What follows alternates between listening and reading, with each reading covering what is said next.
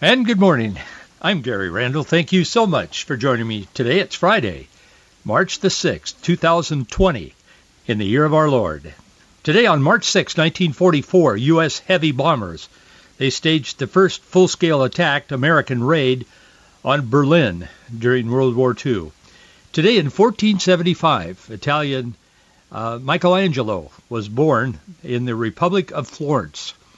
Today in 1834, the city of York in Upper Canada incorporated, but they didn't like the name York, so they changed their name to Toronto. Today in 1836, the Alamo in San Antonio, Texas, they fell as the Mexican forces led by General Antonio Lopez de Santa Anna. I don't know, have you ever visited the Alamo? Marjorie and I have been there. It's kind of very interesting to me, at least, and of course it's a part of history. But anyway, today, in 1836, Santa Anna stormed the fortress after a 13-day siege. The battle claimed the lives of all of the Texan defenders, about 200 of them. They included William Travis, James Bowie, and Davy Crockett.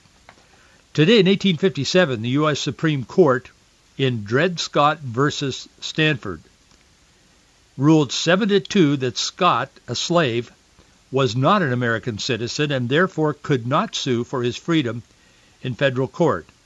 This was one of those moments that urged people like Abraham Lincoln to get involved, more involved. Today in 1899, aspirin was patented. Today in 1933, the National Bank holiday was declared by President Franklin D. Roosevelt. The reason he did that, he was trying to calm the panic among depositors, went into effect today, the very day. Today in 1964, heavyweight boxing champion Cassius Clay, he changed his name to Muhammad Ali. He said he adopted, embraced, whatever, the Muslim religion. Today in 1970, I'm okay. Today in 1970, a bomb being built inside the Greenwich Village townhouse by the Radical Weathermen group accidentally went off. It destroyed the house and killed 3 in the group, the members that were making the bomb. You know who founded the Weathermen, the Radical Weathermen group. It was Bill Ayers. I know I've said this before on this program, but it bears repeating. These people, some of them on the left, live in the shadows, whether they appear to or not, they do. Bill Ayers and his wife launched Barack Obama's political career. And then Barack Obama spent 8 years in the White House denying that he knew him, kind of like Peter did at one time. Barack Obama not only knows Bill Ayers, they're very, very close friends. He started the Radical Weathermen, underground Weathermen group, and what they were about was building these bombs during the 70s and bombing federal buildings. That's what they did. But he was there for Barack when he needed him. Today in 1981, Walter Cronkite, he signed off for the last time as the main anchorman on the CBS Evening News. And today in 2002, independent counsel Robert Ray, he issued his final report on Bill Clinton, President Bill Clinton. In it, he said that former President Bill Clinton could have been indicted on the merit of the case and probably would have been convicted in a court in the scandal involving former White House intern Monica Lewinsky. Well, those are a few of the things that happened today in history. So many of you, we do this every morning, of course, and so many of you mention that to me. You enjoy doing that because you remember some of those things. Obviously, we don't remember some of them. We don't remember Michelangelo being born today, but we like to remember that he was. And so many of you enjoy that little thing that we do every morning. And we just do it because this program in its origination is live every morning, and then it's heard a little bit delayed on some other stations now, but same day. And so we do that, and a lot of you like it. So we'll keep doing it. Vice President Mike Pence was in Seattle, actually in Pierce County, yesterday. He was standing in front of a wall-sized American flag. There were stacks of masks and other medical supplies there. Vice President Mike Pence said, Washington has the full support of the federal government as it battles an outbreak of the coronavirus. That was I think, a powerful statement, and it was a compassionate statement in that the state of Washington has been so hard on Vice President Mike Pence. Patty Murray has been trying to get rid of him as the head of the task force for the government. She's been attacking him on every front. And I mean, I don't think it's personal. I think it's just political with her. I mean, anybody that's conservative is in her crosshairs.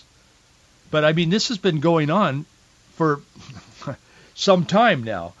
Back on February 27th, that would be, a couple of weeks ago now, long time ago in real time. But Patty Murray was demanding that President Trump get rid of Vice President Pence on this task force. She wrote this stinging, just scalding letter. And, of course, the press covered it. I mean, they love that kind of thing. But she was demanding, because of Vice President Mike Pence's lack of public health experience and record of putting ideology over science, that he should be removed immediately. Again, what she's talking about is the same thing that those people on The View on ABC is talking about everywhere else. When they say these phrases, and you'll hear this, you're going to hear it more as he is leading this movement and this task force. And President Trump said as lately as last night, live in a town hall meeting on Fox, I don't know if you watched it, it was an hour long, it was very interesting. I did. And the topic of Vice President Mike Pence came up, and he said, man, I think he's doing a great job. He said, President Trump said, I keep hearing these rumors, and he said, I keep hearing people say that, Trump's going to dump Pence. He said, I'm not going to dump Pence. He said, he's very good at what he does. He's very loyal, and he said, I really like him. He said, he's not going anywhere. And I've been hearing those rumors as well. And I haven't talked about it here because we just don't have the time on our half hour every day to get into all the things that I would like to get into sometimes. But anyway, every time you hear this phrase, that Mike Pence puts ideology over science, what that means, I mean, I don't care who says it. What they're saying in the press, what they're saying is that Mike Pence believes in supernatural answers to prayer. And they're saying that he rejects science because he believes in prayer. And that's what the View were mocking him about a couple of years ago, and then again just recently.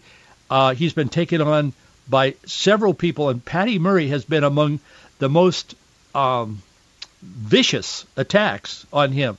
But it's very veiled. They don't come out and say, we don't like him because he's a Bible-believing Christian. But that's what they mean. It is. But they veil it behind this doublespeak. He lacks health experience, and he has a record of putting ideology over science. And then she refers, she nailed, I'm not like assuming that's what she meant. It's very clear to me, and probably to a lot of other people. She talks about how he mishandled the largest HIV outbreak in the United States in recent decades when he was a governor of Indiana. He didn't mishandle it. He simply said, I went back and I remember that, but I went back and reviewed it. And he simply said, we need to pray. We need to ask God for help. These people can't deal with that.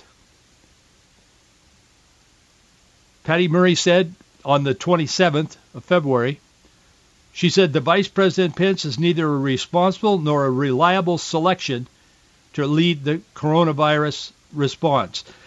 And it goes on and on and on. Politico, which is a kind of they're usually referred to as a moderate news source. They're really not. They really lean to the left. Sometimes they're moderate. They're never really conservative, in my view.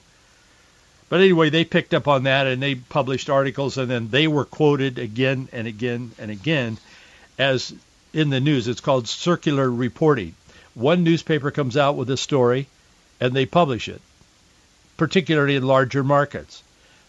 Lesser newspapers, by lesser I mean in size, not in importance. I mean, they're important to their community. But lesser newspapers then, usually short of staff, I suppose, and always in agreement with a left-wing news story, they pick up that story and they republish it. You see that here in Washington State, and you see it in all the states. I mean, it doesn't matter whether it's California, Arizona, it doesn't matter, Idaho, Oregon, it's all the same, all across the country. And what you see is, for example, the Seattle Times will put out a story, and the Yakima Herald, this is not a criticism, it's just an observation. The Spokesman Review, which is a pretty large operation, they'll pick up the story and run it. Sometimes they reword it a little bit and put their own name on it, but usually they just run it with the proper, recognition of whoever wrote it or whatever. But that gets to a point where the media is quoting each other, and one person started the story. I mean, it doesn't matter what it's about. I mean, it could be about anything that isn't factually proved, anything that has some subjectivity to it. You'll find that this happens.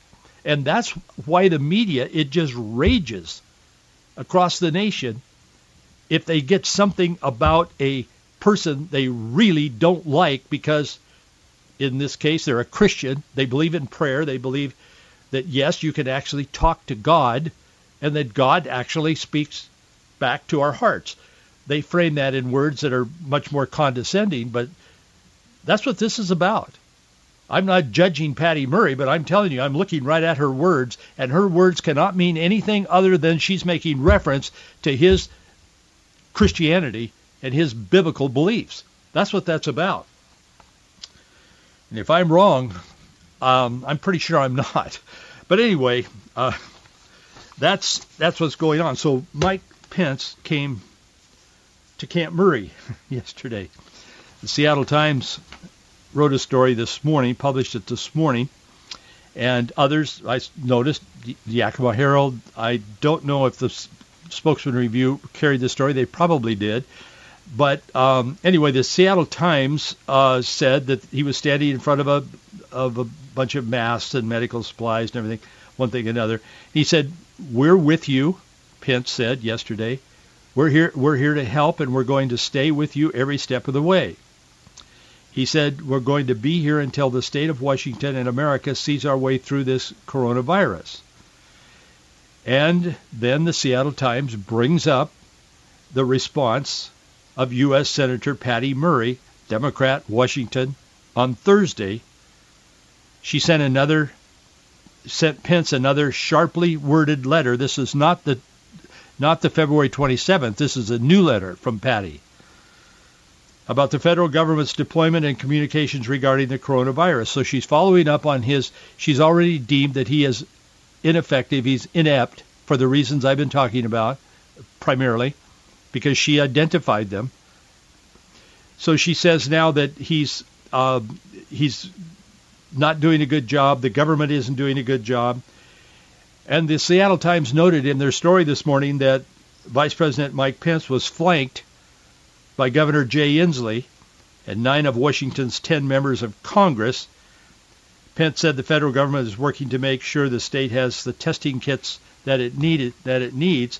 One of the things that's going on here is that they're being criticized, and this would be true with any president. I mean, whether it is Obama or Jimmy Carter or Bill Clinton, I mean, it doesn't matter who it is. You don't exactly get elected to the presidency of the United States, and you don't come into the Oval Office the first day and say, well, maybe we should, there's this unknown virus that's going to occur someday, and maybe we should really focus on getting a lot of masks. And I mean, it would be nice if someone had that ability, but you don't do that.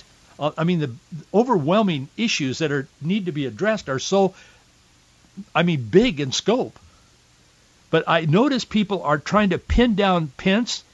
They did it. Some of the press did it. here yesterday, but I see them doing it with the president and particularly the two of them, but others. And they'll say, well, why weren't you prepared? Why didn't you see this coming? You don't see these kinds of things coming. You can't prepare for every virus. I mean, I'm not defending anybody. I'm just defending common sense. I mean, you can predict storms better than you can predict those kinds of things. But anyway, whatever works for these people. I mean, that's what they do. They reach out, they get this, they run with it, they craft it into a message, and uninformed people believe it. They're in a hurry. They haven't been paying attention to the facts. They're uninformed. Maybe they don't care, but often they do care. They're just uninformed. And the press misleads the people.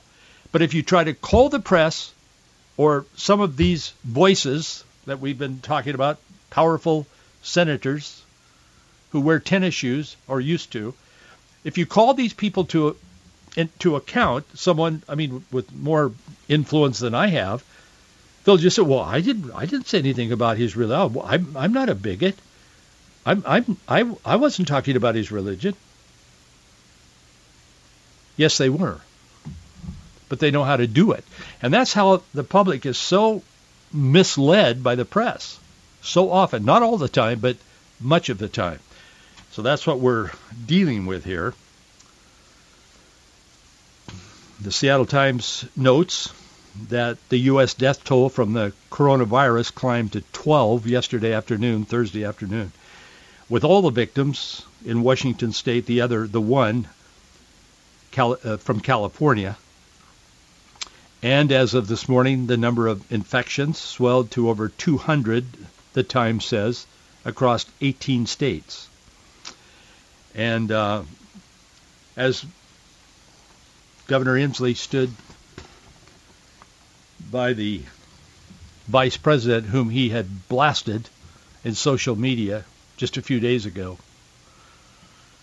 Pence said, I'm here to do what we can for you, and so on and so forth. That's the world we live in. It's really sad. It's a group of pastors now. It's a growing group of pastors that are calling for a worldwide, global day of prayer. They had one the other day, and they're going to have another one.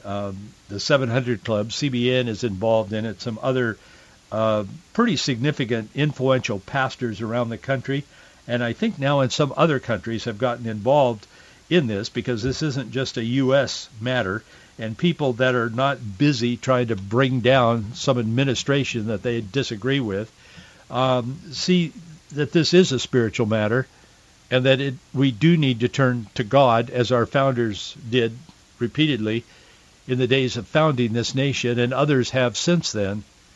We need to turn to God, because ultimately God is the source of all things. So these people have this kind of a prayer movement, and they're going to be calling another, I think it's a global day of prayer that'll be coming up soon. I'm not sure they've given it a date. I'll mention it to you when that happens. But the verse that they are using as the kind of the banner for this global prayer movement, specifically for this coronavirus, is 2 Chronicles 7:14. We know that verse.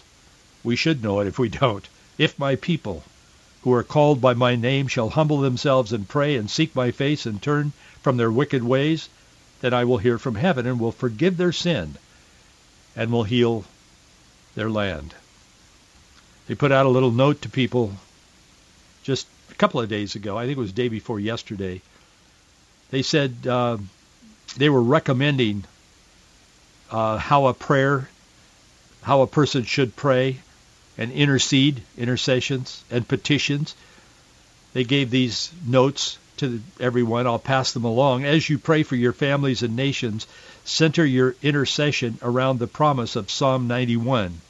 Whoever dwells in the shelter of the Most High will rest in the shadow of the Almighty. Petition the Lord to shield us from fear, that we might invoke the reality of 2 Timothy chapter 1, verse 7. For God has not given us a spirit of fear, but of power and of love and of a sound mind. And they say, as you intercede for our civil officials, healthcare professionals, and law enforcement and emergency personnel.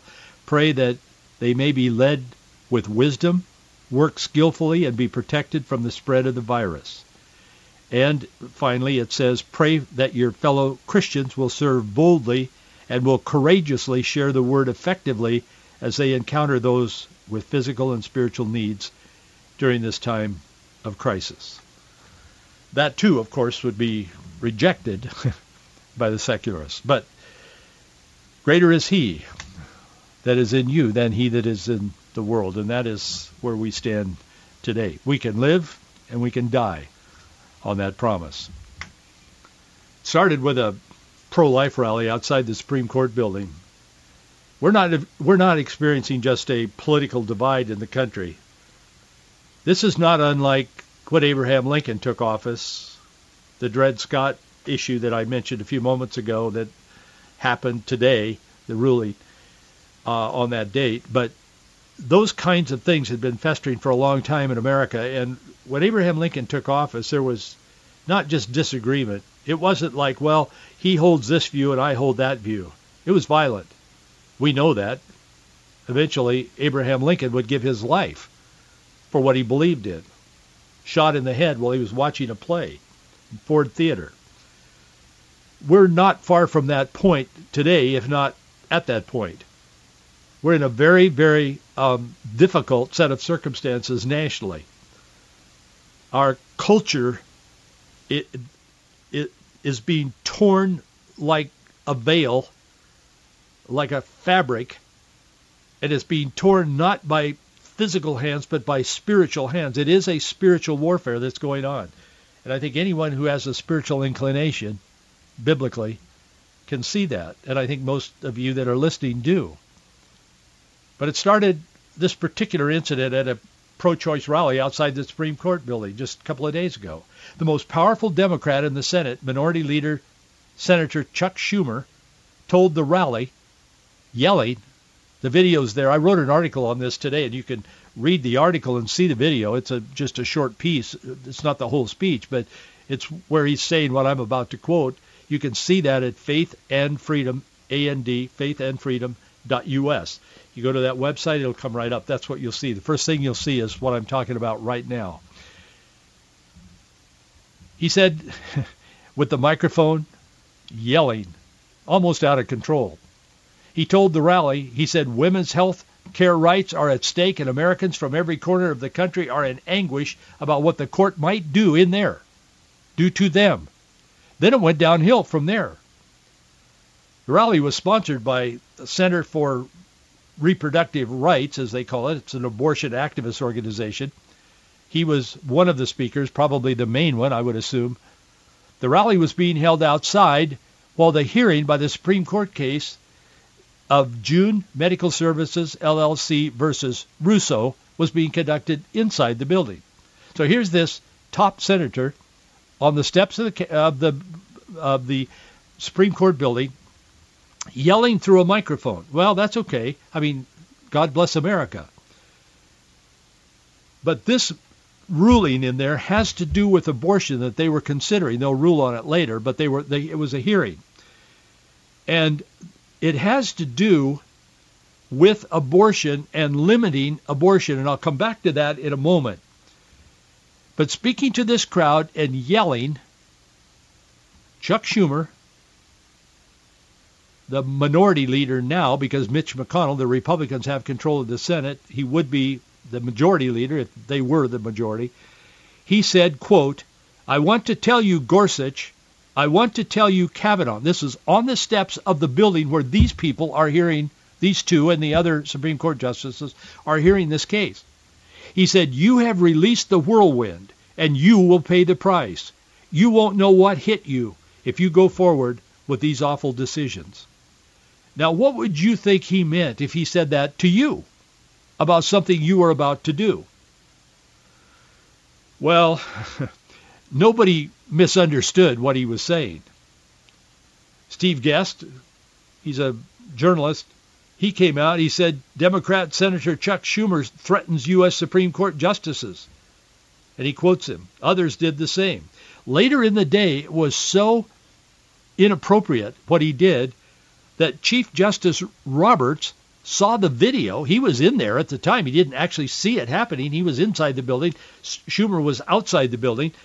Roberts saw the video of what Schumer had said, and he replied with his remarkable, unusual, and forceful response. Justice Roberts said, "This morning, Senator Schumer spoke at a rally in front of the Supreme Court while a case was being argued inside. Senator Schumer referred to the two members of the court by name and said he wanted to tell them that you have released the whirlwind. You will pay the price. You will not know what hit you if you go forward with these awful decisions." He said, "Justices," Roberts said, "know that criticism comes with the territory, but threatening statements of this sort from the highest levels of government are not only inappropriate, they are very dangerous. All members of the court will continue to do their job without fear or favor from whatever quarter." Immediately, Schumer's spokesperson came out and said, no, you're misunderstanding him. He was just talking about they'll pay a political price. We'll vote out the Republicans later on, and on and on and on he went. A lot of other people, even people on the left, people that know and support Schumer, said, man, that was over the line. That's too much. You need to apologize. I didn't see anybody agreeing with what he said. I mean, even on the left. Even a left-wing Harvard law professor, that Lawrence Tribe guy, he shows up in the news all the time. Even he, who's a close friend of Schumer, he said, "Chuck, you went over the line. You said too much." But my point in this, there's a lot more to the story. And as I said, you can read it at faithandfreedom.us. But my point is this, that there is this horrible adversarial, it's not just disagreement, that we're dealing with in our nation today, and there is no solution to this politically. I can tell you that. I believe that. The only solution for this problem is for us to go to our knees. If my people will pray and confess, God will heal the land. I believe that with all of my heart, and that's why we do what we do here, and I want to thank you for supporting us in what we do. Our address is Box 399, Bellevue, Washington, 98009. Your support allows us to keep talking, and people are telling me, Gary, you're helping us. Thank you for what you're doing. Hey, we'll see you right here on Monday.